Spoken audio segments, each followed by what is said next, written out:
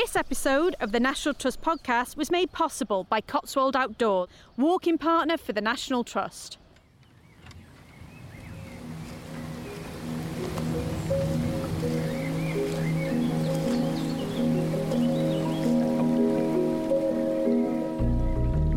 You're listening to the National Trust podcast. I'm Kate Martin, a National Trust Ranger. In this season, we're going to be going on some adventures along windswept coast paths and wild heathland. My colleague, James Grasby, will be taking you around some world-class collections, and Alan Power will be your guide through some of the Trust's most spectacular gardens. In this episode, we're heading to the dramatic Northumberland coast, up in the northeast, where the National Trust cares for about 20 miles of iconic coastline. We're not going to have time to cover it all, so we'll be taking a short walk around the beach known as Long Nanny, an interesting mix of sand dunes, salt marsh and shingle, bordered by a freshwater stream. This stunning stretch of coastline is a really important breeding ground for several bird species, and a rich patchwork of habitats makes it a really great place to walk amongst wildlife. So what are we waiting for? Strap on your walking boots and come and join me.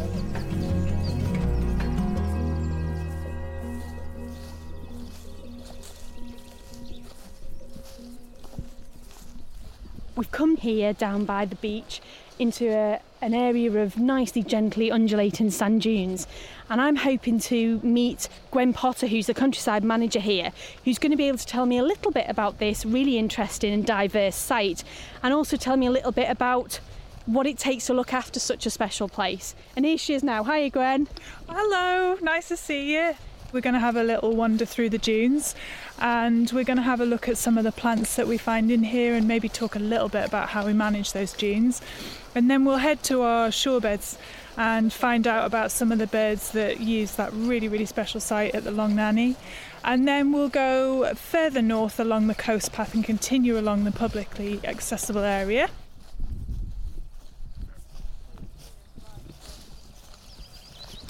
We're slogging up a sand dune. It's never easy walking up sand dunes, but we're just going up obviously on the top and walking through some lovely marram grass. Marram grass is an amazing grass actually. When you sort of move through it, it's actually quite spiky, isn't it? You almost feel like it's cutting you when you're moving through it if you touch it. But it's kind of really, really folded in. So inside it's got these ridges and it's very folded over, and that's an adaptation to deal with the salt air. But it's actually really beautiful as well when you look at it close up and you see the inside and the different colours on either side. And it's lovely to see when you do walk up dunes like this, that sort of variation between the different colours. I think a lot of people think sand dunes are all a bit monotone, a little bit dull. But the thing with sand dunes is you have to put the effort into it. If you put the effort into sand dunes, take the time, look a little bit more closely, the variety and diversity of plant life, animal life and bird life that you see is incredibly rewarding. We quite often get orchids in here and it's just full of flowers, and it's just a sea of sort of pink and white and orange and yellow. And we also get wax caps later in the year, which are like little jewels in the grass. They're absolutely beautiful, and they're little basically mushrooms, but they're really shiny and sort of orange and yellow and green, and they're gorgeous. And this one's called bloody cranesbill. You can't imagine that it's a wild flower. It looks like a garden flower. It looks like it's been cultivated over hundreds of years, and it has been cultivated, but just by nature. It's like the most neon pink you can imagine, and it's part of the geranium family, so it's got that really, really gorgeous sort of wide sort of row of petals around it. It's absolutely beautiful. Just coming up to a hawthorn here in full bloom, and then these lovely big white flowers. They almost look like tiny, tiny little wild roses. And the one thing about hawthorn in full bloom, if you ever get close, is the smell. It's a funny sort of sweet smell it produces. But apparently, I was told, it's the same chemical that produces the sweet smell of hawthorn that's released by dead bodies. Oh, lovely. Apparently. I used to live up in Scotland, and somebody I worked with there was very superstitious and said you never took hawthorn into your house. And it was always seen as bad luck because there was two things. Firstly, quite often it was planted by graves, apparently in order to catch the souls of the dead as they left. And the other thing it was because of this smell, again, it was kind of inviting death into your house. Sorry, if I ruined it to you. That, so you've ruined the smell of hawthorns for me forever now.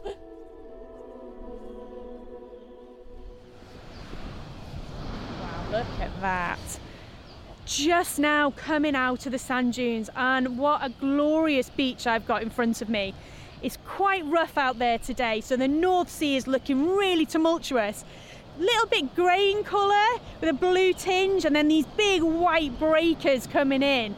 In front of that I've got a golden sandy beach, and there's always a reddy golden colour to the sand up here on the Northumberland coast, which I just don't think you get anywhere else in the UK. The beach in front of me is a huge wide expanse. Over to my right I've got the sort of rocky area heading down towards Low Newton, and then over to my left I've got this lovely curving sweep round with big golden sand dunes going back right the way to the headland at Beadnell. It really is a stunning beach. Quite quiet this morning. There's a few dog walkers out, an intrepid family who've managed to set themselves up with a windbreak. They might need it today, but it really is a glorious beach here. Wow, I think I've just heard and seen my first Arctic tern, which is fantastic. So I'm guessing we must be getting close to the tern breeding site now. Yeah, we're not too far at all, so I'll hand you over to Jane, who's our ranger for the coast here. So my name's Jane Lancaster. I'm a coastal ranger for the National Trust up here on the Northumberland coast. As a young child, my family came here every year for at least 2 weeks since literally being a baby. So I get memories of being a child almost every day when I actually walked the same beach that I explored with my younger brother and older sister. So basically it's a childhood dream come true.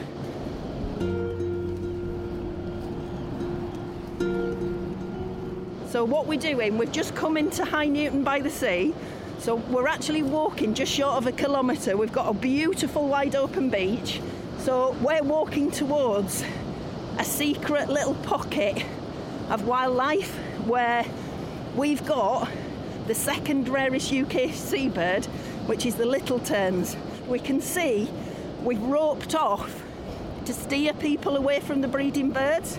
And the National Trust has looked after this site for, this is the 41st year, so it was 1977 the first time that little terns were seen here, and the numbers were really low.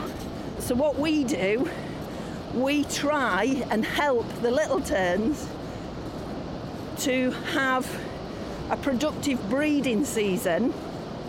Figures from yesterday, we've got 34 little tern nests that we know about. We've probably got between 1,500 and 2,000 pairs of Arctic terns.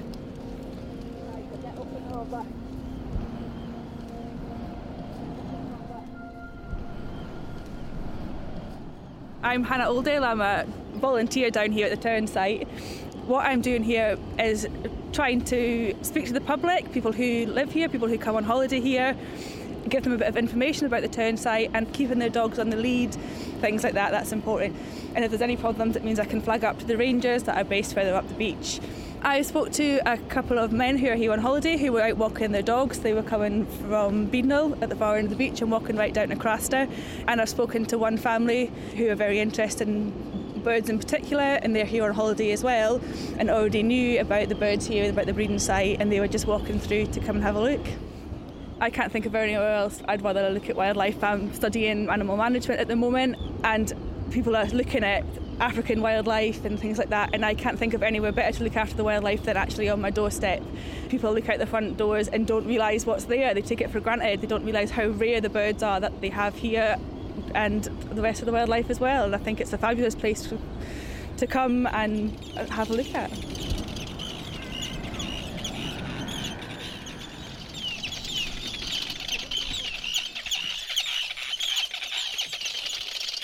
walking through the gate and just coming into the tern site now.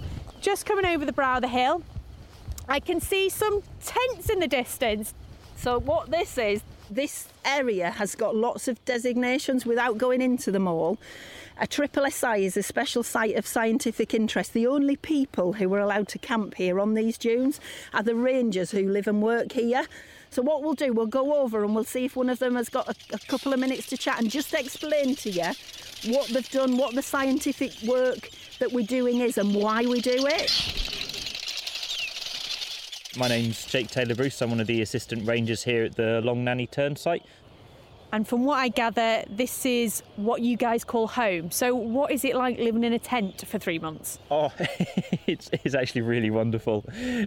I love it. Why is it important that somebody's always on the watch here? There's a whole world that comes out at night. Quite recently we've been seeing fox tracks around near the site. Foxes can be a major predator for the eggs and the chicks and some of the adult birds as well. So just having a human presence out to deter a fox if it comes by. Is it all about predators then here and keeping predators and just monitoring the birds, or is there other elements to your job as well? One of our biggest worries here is the tides. We'll have some very, very high spring tides coming through, and those have the potential to wash into parts of the colonies. We actually raise some of the little tern eggs up onto boxes. We use these big fishing crates. We pack them down with sand and then a layer of grass and then more sand down on top. And then we recreate exactly, and we've gotten very good at this, the nest that the little terns make to lay their eggs in. So we put all the little bits of shell that might be around it, the bits of seaweed, the bits of stone, they all go back in exactly the right position so that when the parent bird flies over and looks down, it sees its nest created in exactly the right way, but it's just that bit higher off the sand. So hopefully when the tide washes in, it just washes around the box and it doesn't wash the eggs away. And obviously that is a very interventionist thing that we do here, but given that the little terns are so rare in the UK, that kind of intervention might really be necessary, and it seems to have really helped the bird numbers to increase over the last sort of 30 or 40 years.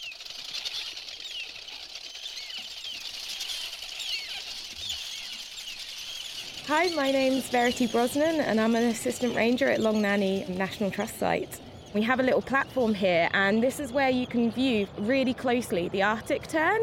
So how to identify the Arctic tern is it has a black head, it has a really red bill, like a really nice ruby red bill, and it has very sort of grey plumage. It's a lot longer than the little tern. It also has really stubby little legs, so it waddles about a little bit more. I mean, Arctic terns are one of the species that you get here. There's also little terns and then the ringed plover, I believe. So what's the difference then? You've got the little tern and the ringed plover. How do you identify those? So with the little tern, it's a lot smaller than the Arctic. It has like a bandit's robber sort of face mask across its eyes. It's considerably smaller and it's also a lighter coloration from the sort of dark grey plumage of the Arctic. With the ringed plover, that is quite a different bird altogether. So the ringed plover has a tiny little bill, it's orange and it has a really classic ring around its neck and a ring around its eye, and it waddles about in the seaweed. And they are only here for 3 months of a year, so where do they come from and where do they go? The Arctic tern is the longest migratory bird in the whole of the world, so it travels great distances. So it comes up from Antarctica, and we've actually had a couple that we've ringed from this site and they've gone all the way down to like Australia and been found in Australia, and then they come back up.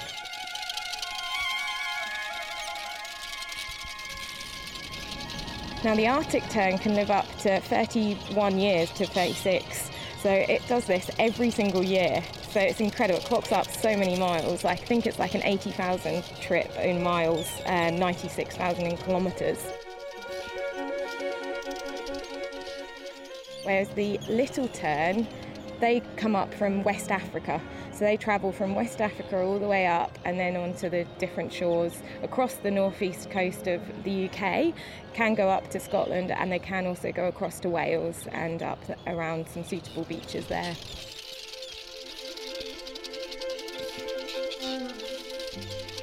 I'm Alan Watson, and I'm one of the volunteers on the tern site at the Long Nanny. So throughout the day, as visitors come and go, the volunteers talk to them about the birds and explain the site, while the rangers get on with the jobs that they need to do with the birds. So it's supporting the rangers really, so that they can do the frontline stuff with the birds here. There's a regular group of volunteers that work every Wednesday for the trust here, the Wednesday Club, and we come out and do the physical work before the birds and the rangers arrive. So it's great because it means I come here and put all the ropes out with the team before there's any birds, silent skies, and then suddenly, a week later the skies are full of the birds and the rangers are here and the whole site kicks off. So it's wonderful to see it from nothing and then the whole thing take off and the season progress really good. So what made you want to volunteer? Is it the wildlife? Is it just being out here? Or is it a bit of everything? It is a bit of everything. I'm born and bred on the coast, and all my life I've spent hours on the coast and enjoyed it, even when I was working, because I didn't work in this sort of environment at all. Coming to the coast here, particularly the National Trust bits, was where I always got my recreation, peace and quiet.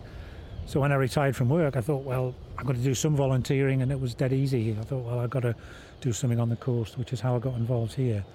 So it's partly that for me, but it's also, it's just a brilliant place to be. And seeing the birds right through the season is wonderful. You see them come and the incubation and then the young and all the rest. It's proper soap opera. It's amazing. You get very attached to them. You watch them. I mean, I'm not living here like the rangers, but I come every Tuesday, week in, week out for 3 months. And you get attached to them. You watch them. You see all the display and the courtship going on and the pairing up and the carrying on. Then the silence, like now when they're incubating, it's calm and peaceful. And then mayhem when the young are out. And then, of course, the predators, which come and go and help themselves to a few of them. So you get very attached to them. And when the site goes silent at the end of July, early August, it's weird. It's really weird. But, things go round and come round, and they'll be here again next year. So will I, all being well. Why wouldn't you do it? It's fantastic.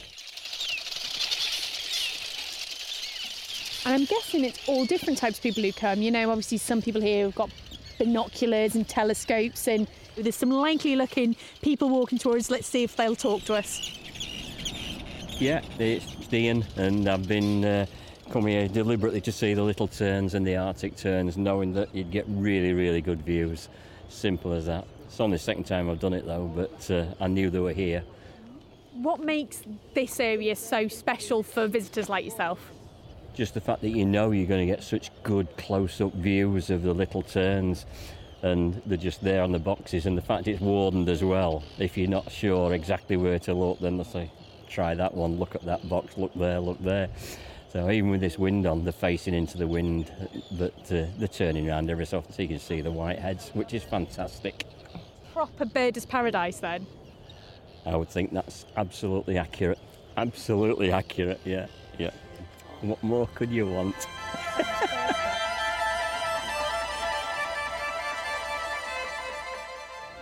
It is a really fascinating little place. You've got this beautiful stretch of beach here, and you probably wouldn't realise at first look that there is this really interesting little site where you've got these rare birds that are breeding. A real highlight for me is it's been able to get so close to these rare birds and this fantastic wildlife, and also all the beautiful, stunning little flowers that we've seen as we've walked through. They bring this beautiful splash of colour into the dunes. There's something so delightful about being in amongst the noise, the colour, everything about the smell of the sea, the smell of the birds even. It's really intoxicating, this place, and I can totally understand why people come back and visit it time and time again. And it is a fantastic place to visit. It's really easily accessible, whether you're coming by car and parking and walking. You can come by train, so not too far away, get the bus to this place. It's a very, very easy walk. We're no more than a mile from Beadnall. You can either come along the beach or you can come along the coastal path at the back. I am really, really delighted to have come here, and I would absolutely invite everybody to come. Any time of year it's beautiful, but particularly during this breeding season, between May and June, July, it really is worth a visit.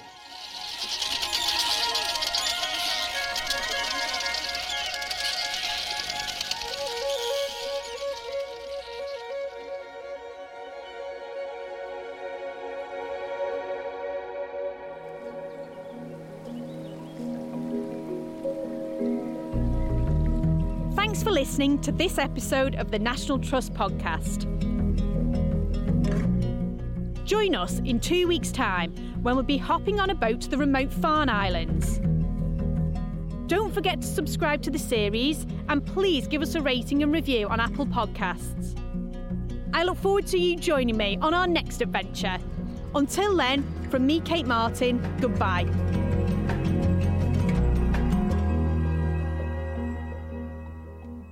This episode of the National Trust podcast was made possible by Cotswold Outdoors, walking partner for the National Trust. In July, the National Trust marks the centenary of female suffrage in the UK with a unique new podcast series called Women and Power. Women and Power charts the course of the suffrage movement from its beginnings right up to the present day.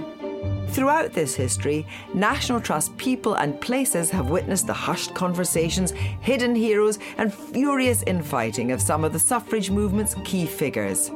In this podcast, we delve into our archives to uncover the seldom told stories of maids, mill workers, politicians and even royalty who fought and campaigned to help shape the world we live in today. To make sure you don't miss an episode, subscribe to Women and Power on Apple Podcasts or visit nationaltrust.org.uk/suffrage podcast. I'm Kirsty Wark, and this is Women and Power, a podcast from the National Trust.